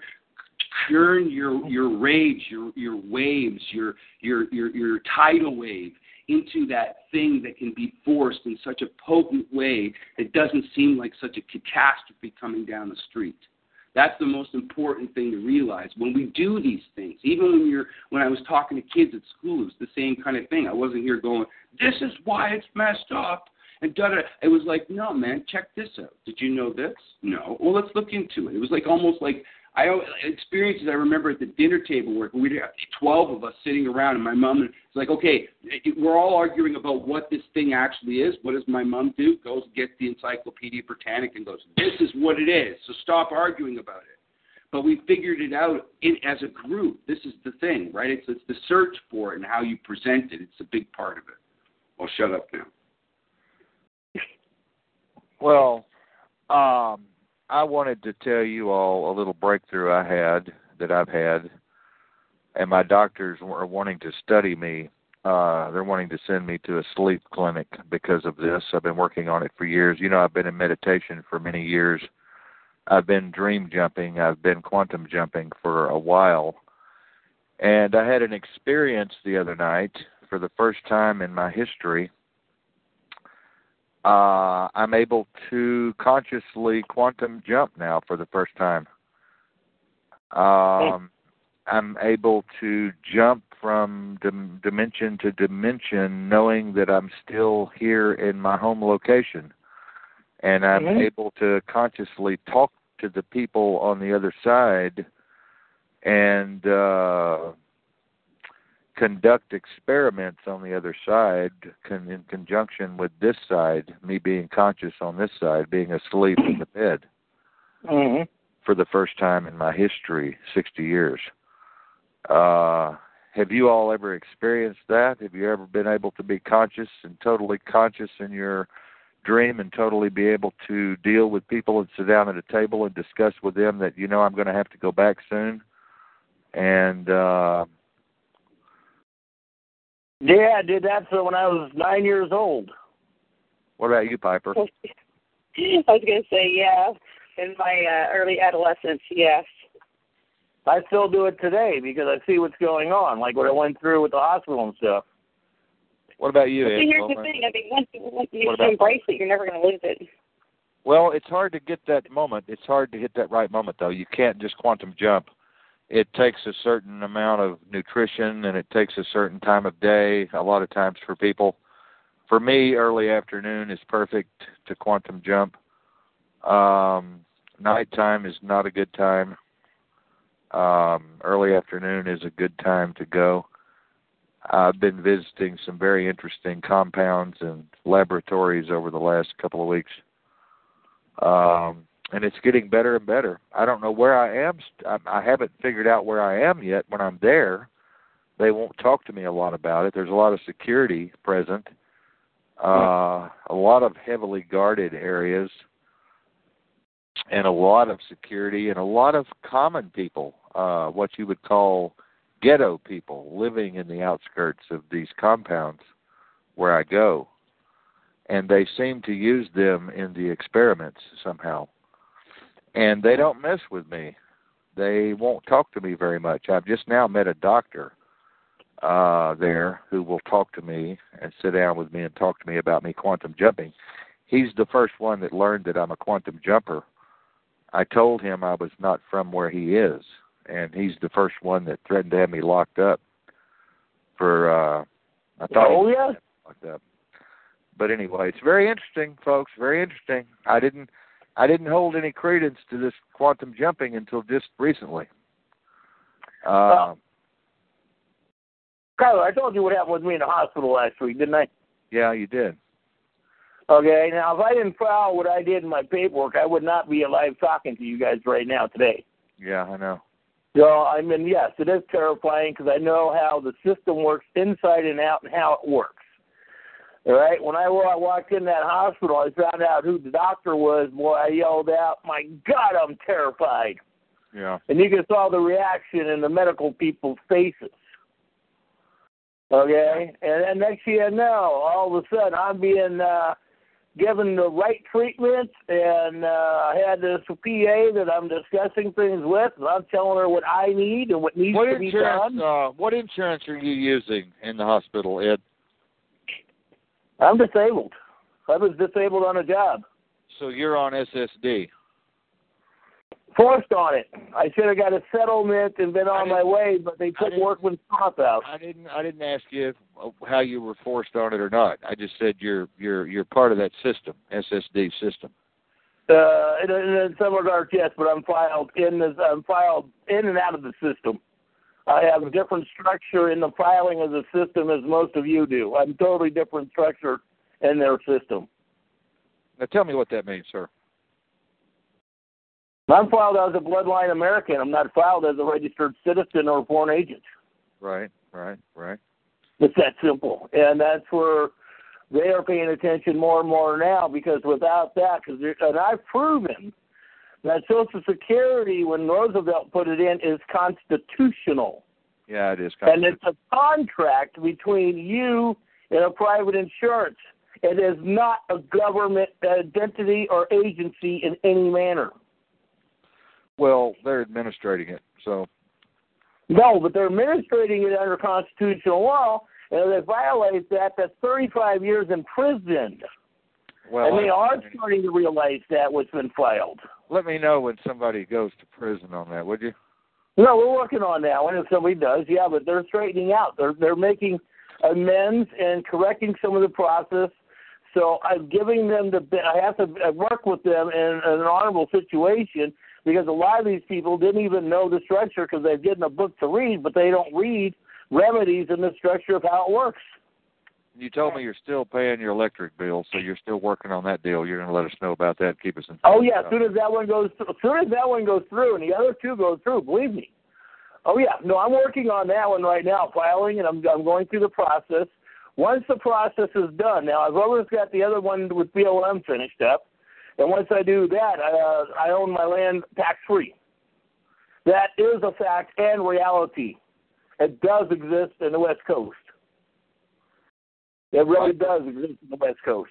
Piper, are you paying your electric bill? I know you said your other half is doing all the money stuff, but I mean, do you have to kind of stay in the house without a driver's license? And have you gotten rid of your Social Security card and turned your birth certificate back in yet? Well, let's see. I can say I still have my driver's license, so I don't use it. I have a different type of ID, so I use that. It's a Texian ID, so I use that one. Because it didn't require me to use any of, use birth certificate or any other government ID. And as far as the bills are concerned, I spoke with, because I actually made this call today and spoke to them. I called my cell phone carrier, and I did speak with a girl named Joan. And when I spoke to her, I pretty much kind of gave her a little bit of an insight that I no longer wanted to give any free donations or gifts anymore. And she kind of hesitated because you guys are the first ones I actually said anything to on this one, but she kind of hesitated a little bit. And it was a very brief call because she really didn't want to, I guess, tell me what she needed to, or maybe she wasn't in a position. Yeah. So she went on to tell me, I just said, look, I don't want to give any more donations or gifts, and I don't want you guys to solicit them from me either any further. Right. And she goes, solicit. She goes, what do you mean by solicit? And I said, you guys are sending me a statement every month, right? And I said, on here you're requesting for me to send you something. You want me to send you the same amount as a donation or a gift. And I said, that's what a remittance basically means. And she kind of hesitated a little bit. She goes, well, she did tell me, she said, well, you're going to have to call the corporate office. She said, probably what they'll do. She goes, because I think I know what you're talking about. She goes, I think they're going to tell you that you'll have to send them probably a color copy of your document. She didn't say specific. She just said, of your document, and I know that to be the birth certificate. So she said, of your document. She goes, and they'll probably have you endorse it, and they'll tell you what they need. So you'll have to call the corporate office. And I said, well, I'll call them first thing in the morning. So I'm going to call them first thing in the morning. And I'm going to let them know that I know there's a process to follow. Come on, they're getting paid this anyway. I'm not getting a bill. I'm getting a statement. That's right. And you're supposed to write money order on it and send it to the IRS and 8 different departments throughout the country, and they're supposed to handle it. And I'm working on that one right now, verifying it to get my stamps. So there's a way to do this, but I know some people who have done something like that. This will be my experience. Right, but it only applies to lawful bloodline Americans of the structure of Executive Order 2040. All right, you have to be a bloodline American going back to 1850 for it to apply. And that's the point. They don't want people to know it because the bankers are going to lose their 30 and 40%, how they're rape, robbing, and pillaging from our accounts because we are supposed to get a dividend check each month, and we're not supposed to have accounts. Right. Well, you understand what would happen if 10 million people woke up and all of a sudden how the structure would have to change and how many billions it would cost to reorganize and retool and No, it wouldn't cost billions at all. Yes, it would. Yes, it would. Don't argue with me. All you have to do is just overnight set it up. No. You're not thinking beyond your thinking. It would cost billions and billions to retool and restructure the system. I know computers and I know administrative systems and I know how this stuff works. And they already have it set up. No, they don't have it set up either. This is a whole different ball game you're talking about, you and Piper. This is a whole different world, a whole different universe that y'all are talking about. It is set up, and I know this partly because I've seen it. And the other point is the reason why they keep giving all these terrorists that come in the state the free handouts and all this is to keep us arguing and fighting instead of being intelligent enough to stop it and claim our rights. Yeah, I'm just saying if everybody stepped up to the cash register and claimed their rights, all of a sudden, it would throw the United States into a civil war. No. Well, see, I've publicized my rights and my banking structures, and all my rights have been publicized in the mainstream media, been publicized even in the, what do they call that, Star of the Sea paper and all of that of the Vatican. So, and I've publicized everything with the Pope himself and Lloyd's of London that runs the structure out of London, England. Was the Pope? So, what the Pope? Well, it's publicized. Not only that, I publicized calling his soul out for the Treaty of 1213 and the Magna Carta of 1215. I'm sure the Pope really gives a shit about Ed Johnston. No, I don't give a shit what he thinks, but I'm going to tell you, man, they're coming to collect. The souls are coming to be collected. I'm sure he's pissing his pants, his robe, right now. Here's the thing, is that it comes down to a simple notification. That's basically what it is. I mean, in just normal words, it's a notification. And, when we do papers and, private papers, whatever you want to call them, and we're putting our papers through a superior court or wherever we're going to send them, we're not going to wait for the IRS to go look for our papers to see that we put them in there. It's not their responsibility. That's our responsibility to make sure that we make our notifications. That's right. So, yeah, so whatever steps we take, and I know what Ed's talking about, because, any time you do something, we're taking steps to make sure we're taking back our rights, who we are. We're here. We're not dead. We're not at sea. We're not lost at sea. No, we're here. We're live beings. We are men of the land and women of the land, and we're claiming back our titles and we're claiming back our rights. Is it illegal to do? No. Is it okay to do? Absolutely. Is it out there? Is it tangible? Yes, it is. You just have to know where to go. But making those notifications to people like the Pope and IRS and, the federal levels and your state levels and your county levels, get ready for it, because if you want to do this, that's what you need to do. That's right. Now, did you read my corners and request? Yeah, I read that. Has there been any good books written on this that you all know of? I'm sure you do. Yeah, there's been, even with the Freemen, the guys who just got out of jail from the Freemen realized what they did. I'm involved with a lot of people that realize, even Van Dyke and all these guys, where they realized what they did. And I think you're familiar with Steve Curry, aren't you? Yeah. All right. Now, everybody files all these liens. Now, we've got liens that we filed on the IRS and stuff that they're panicking about, because we had adopted administrative rules the way administrative rules are written. Now they're panicking because we've gone through the channels that says A, B, C. Now we've got D, F, G. Now what are you going to do? Yeah. Okay, and that's what we've got them panicking. It's frustrating. I just got into it with a lady today with the Moors and the Muslims. Well, in the world court. All right? And it's like, yeah, I know about the Moors and the Muslims running the world court and all this shit. I was actually asked to be a judge in the world court. Okay? I'm not taking on a liability issue because judges are not immune from prosecution. Right. No, they're not immune from prosecution. That's very true. Okay? And so the point being is I'm not going to put myself in a liability circumstances for my assets, because it's not worth me putting my assets in a liability issue. Now, like I said, I do have the video with me and Roblin and a lot of videos up with elected public servants over the Senate for the last 20 years. Let me know where the money's been. Let me know what the Pope's secretary says, and let me go to a song here. Let's play a little song, take a little medication break. How about Trump's secretary? I think we all need our meds right now, so I'm going to take a quick break.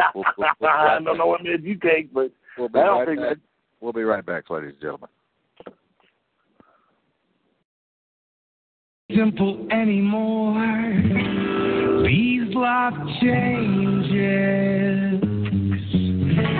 Barely awake in harmony.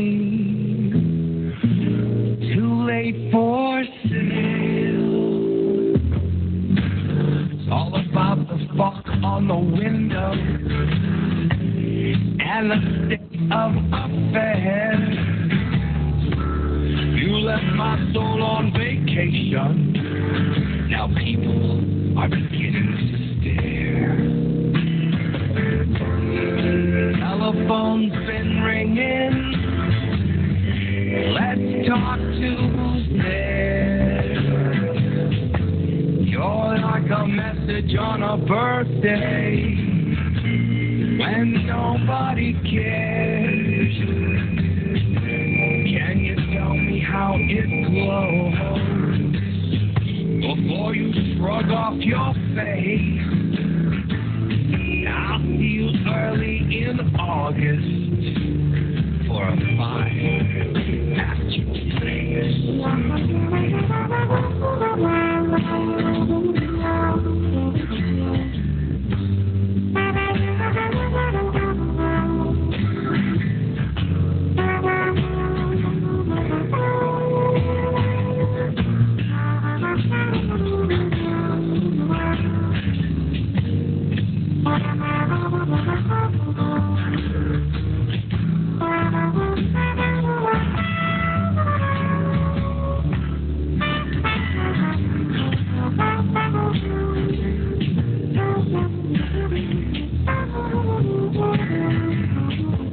No need for illumination. Marching everything. Rosetta Stone singing. Hey, what do you see? I've been through all the consultations. Now it's time for me to leave. Watch for the incantations. I'll be on my like the Rosetta Stone singing. Hey, what do you think? Like the Rosetta Stone singing. Yeah.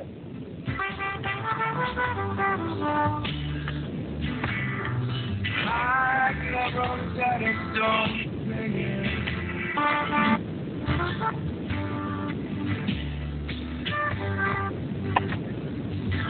Like the Rosetta Stone singing.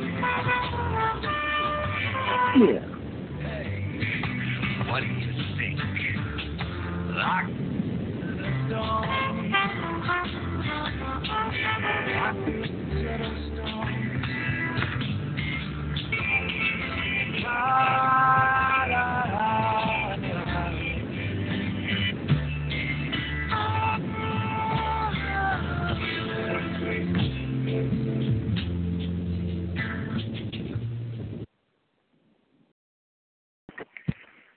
Well, Rosetta Stone, that was Mr. Ed Roman, our co-host tonight, and I want to give a big shout-out to Michael Stover at MTS Management. I want to see who's at my door, too.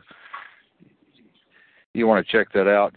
Yeah, and if Michael's listening, we are playing MTS music wild over there at the station. I'll tell you, Mary has plugged in all of the musicians, including Mr. Ed Roman over there, and we are playing the hell out of that music and are going to be continuing. We've got 105 hours up so far, and it's looking good over there, folks. It's looking good over there. My front yard is full of deer, and it's dark, and I can see the beautiful deer standing outside my door here. Damn, it's beautiful, I tell you. I got something to add to you, Kiler. Now, I can't tell you that about the Pope's secretary because last month she was found dead after 36 years of service. Yeah. Actually, wasn't very true. You know what I'm talking about. Well, I'm just saying the Pope doesn't sit around with pen and paper in hand ready for dictation or anything. He doesn't know about any of this shit, nor does he give a flying fuck. Oh, yes, he does. Oh, no, he doesn't. Trust me. I used to run around with a Dalai Lama, buddy. I know what they give a shit about and what they don't give a shit about, and they don't give a shit about you. Trust me. They sure don't give a shit about their own people, too. I know that. Shit about what you're it's doing. All about money. What was that? Sister Teresa proved that one. Yeah, well, Congress is not afraid either. Neither is the House. Neither is the legislature. People think, oh, these guys are afraid of us. They're so afraid of us, they're going to be packing their bags tomorrow. No, that's not true at all, my friends. That is. How do you think they make the living, people? They'll pop a cap in your ass is what they'll do. They'll pop a cap in your ass. But, you know, I still give you all kudos for doing what you're doing, and I'm doing it with you, and I'm promoting it here on the station. I mean, I love you. I love you. I love you. Can't get enough of you. But they'll pop a cap in your ass, man. They don't give a shit what y'all are doing. When you start making a real difference, you'll know it. You'll know it. Trust me. I've been there. I know. You'll know it.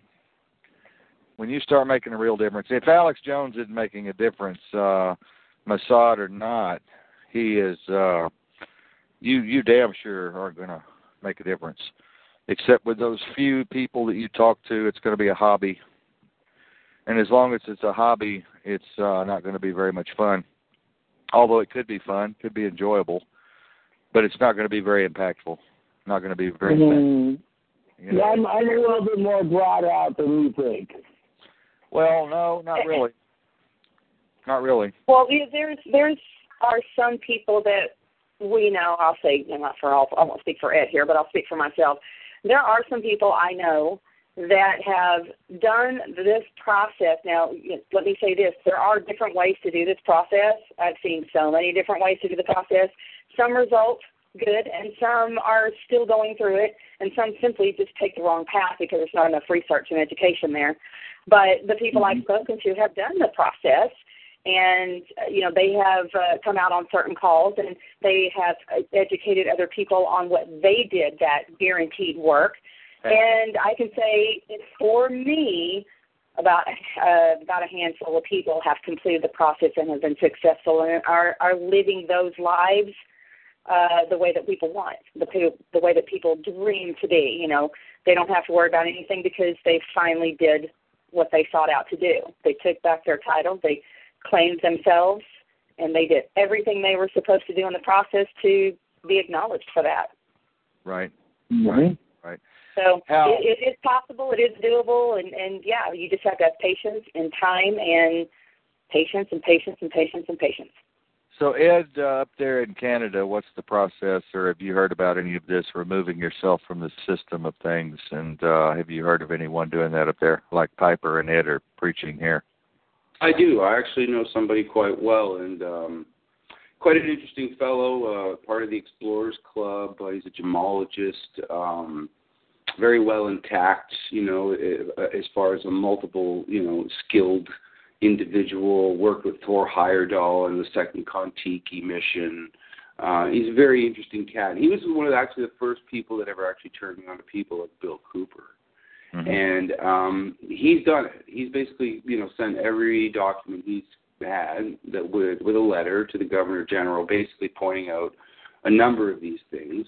And he says, I don't want to participate anymore. He hasn't gone to the point in this paperwork sort of like native Canadian or bloodline Canadian aspect. I don't know if he's even looked into it on that level. But what I do know is that he has been stopped for, you know, speeding. It was just arbitrary. It wasn't anything crazy. But, you know, when the officer had asked him for his paperwork, he's like, oh, I don't have it. And, you know, and it was one of those, like, you don't have a license or you haven't renewed it. And he's like, no. He explained to the officer, he goes, look, I gave all my major paperwork from my passport, birth certificate, driver's license, credit cards, everything I can think of that has capitis diminutia max. He was trying to explain to the officer, you know, as Dwayne had put it to me, it was like, you know, the officer didn't kind of want to get into this conversation. He almost didn't understand it, and just basically said, look, I'm going to let you go. I don't know what to do about this. Just slow down, and you know, and that's the last I kind of heard of it. But I also know that, you know, I haven't spoken to Dwayne as often as I have, so he's sort of a roving soul. I also think it becomes more of a life choice thing, and as you pointed out, you know, taking it to the streets in some kind of a way to help educate people. This is one of the things is the armchair and our internet warriors that we've all become that makes it valid, but at the same time still, you know, not working on a mechanical level where you're having those porch conversations where, you know, six neighbors are all over talking about it and people are encouraged by those kinds of aspects. It's one thing to post, run a show, and get into those topics. But how does it affect your life every day? That's the biggest thing. Right. And we're doing the homeless camps up here, and I was going to say earlier, we're doing the community garden up here. We're getting ready, and all the physical stuff and getting it ready. We're working with the mentally ill. We still have the camp going here. We've got 2 camps up the road on the higher side of the mountain. We're working with abused women. We're working with the mentally ill. We're working with the homeless over 60 years old who are sick. Right. We have the community garden. We're and you know what? And here's the other thing is the cross-referencing of people and ideas too, like you pointed out before. It's important, but it's also that the idea itself gets thrust into momentum just because of the transferring of information. Like, I don't know if you saw the other day. I think you actually shared it, but it was a restaurant here that's now. They've got a refrigerator out, and outside. It's wonderful, and it's running, and they keep all the post food in it, and homeless people can come and take whatever they want. There's another program I saw that's called a hanger program. People can take hangers, put clothing on hangers on these fences. Homeless people can come get shoes. They can almost like shop for all sorts of stuff. It's wonderful. So this is the thing. So it's like when an idea gets talked about, even if it gets put into motion, this is the most important thing. And how to get around some of these. See, this is like you were asking the question. So you still pay your electric bill, you still pay your phone bill. I think it's also important that there's a number of us that are operating more like sentient viruses inside of the program, inside of the matrix, in order to foul it in the correct way that makes it fruitful for people to exist, as Piper was saying, without all these sort of things that are there. And, it's not like an overthrow of the government. It has nothing to do with that. It's just a daily existence, the way that you function. And the other day I was like thinking, okay, well, here's the biggest deal. We've gone to Jamaica before, and we don't stay in a hotel or those big gated hotels. You'd be surprised at so many of our friends that work there say, man, you wouldn't believe it how much food they throw out every day. I'm talking like in the tens of thousands of dollars worth of food. Mm-hmm. And why can't they give it to the people? Because their insurance policies dictate that if they do that and somebody leaves the premises, gets sick, they can turn around and get sued. Okay, so you know what? Tell you what, get a dumpster company and a refrigerator company together and build a refrigerated dumpster. Because technically, by their laws and the insurance standards, as soon as a food leaves and enters the refuse area, it's up for grabs. Right? It's picked up by public service. It can be anything. So guess what? Refrigerate your dumpsters. Just get around it. There was a farmer up here who was having the same issues, was trying to sell whole milk, and the government's like, you can't do that. It's not pasteurized, and da-da-da-da. So he's like, okay, well, if you're not going to let me sell it, I'll tell you what I'm going to do. I'm going to sell cattle to people, and they can buy a share, each of them, in the cow. So technically, I'm only providing the service of milking it. They own the animal. It's their animal, and they can do whatever they want with it. Right? So this is what I'm getting at. And even if you're not the figurehead or the cornerstone of what that is, the important thing is that the information is always being transmitted.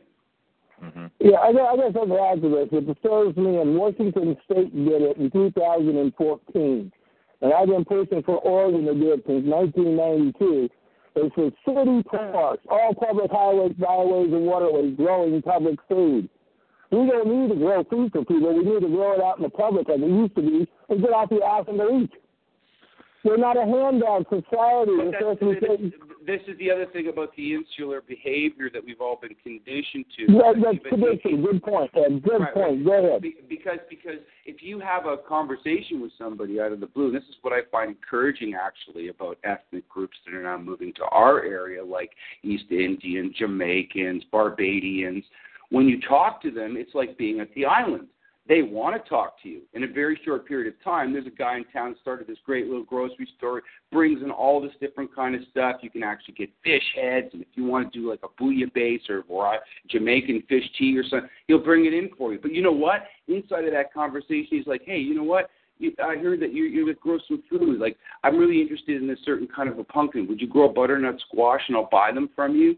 You know, and all of a sudden, just within a stone's throw from where I am, I'm already developing this commodity and trade concept and what I'm doing with my life.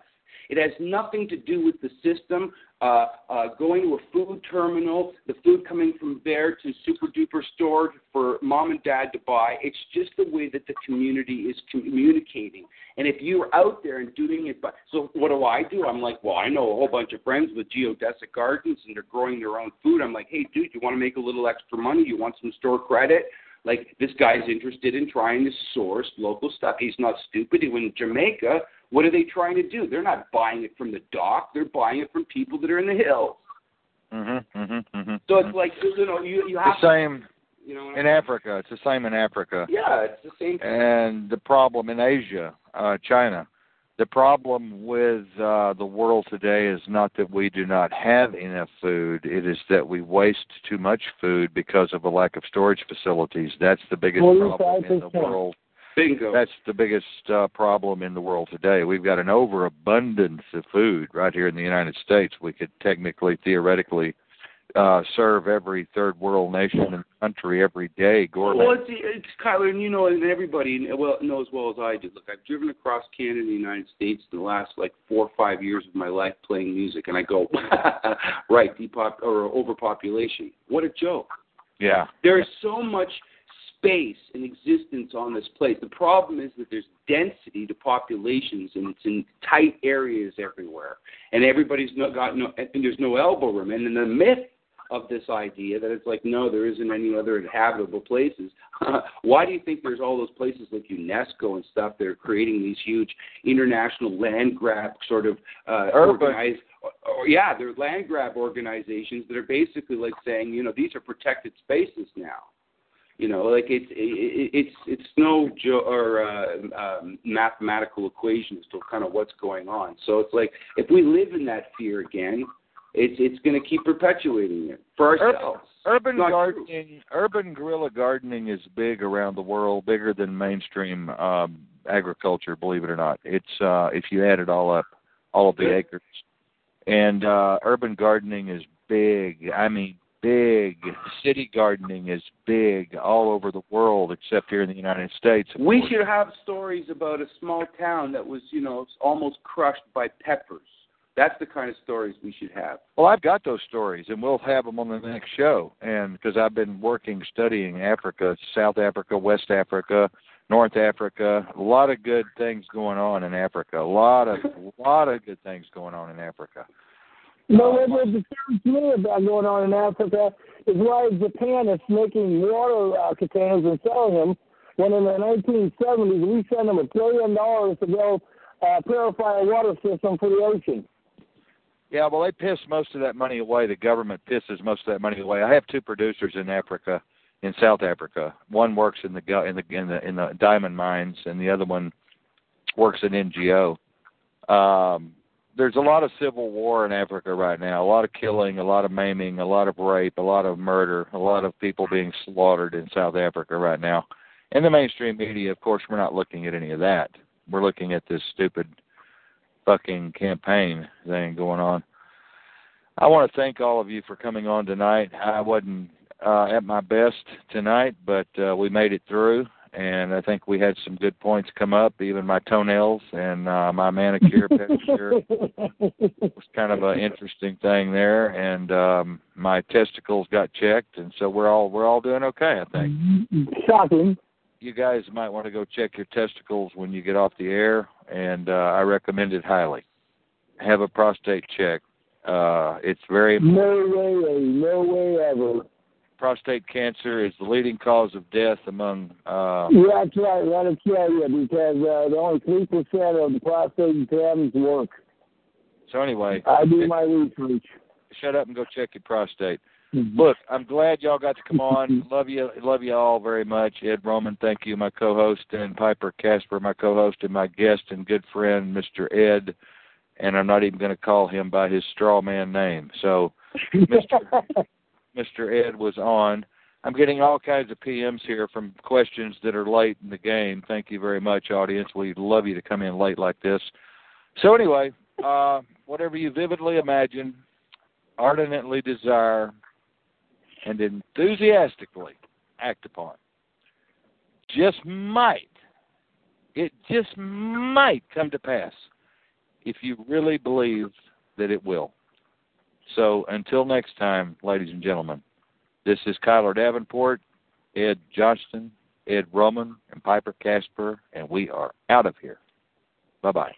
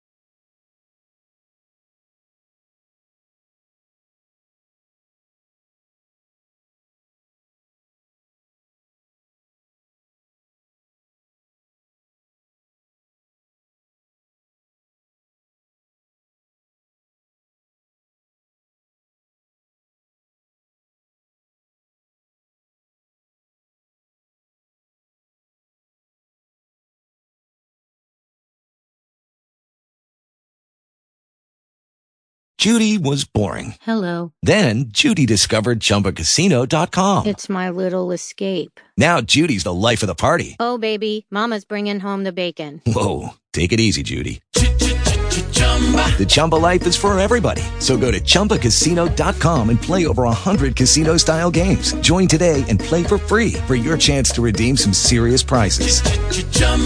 ChumbaCasino.com. No purchase necessary. Void where prohibited by law. 18+ terms and conditions apply. See website for details.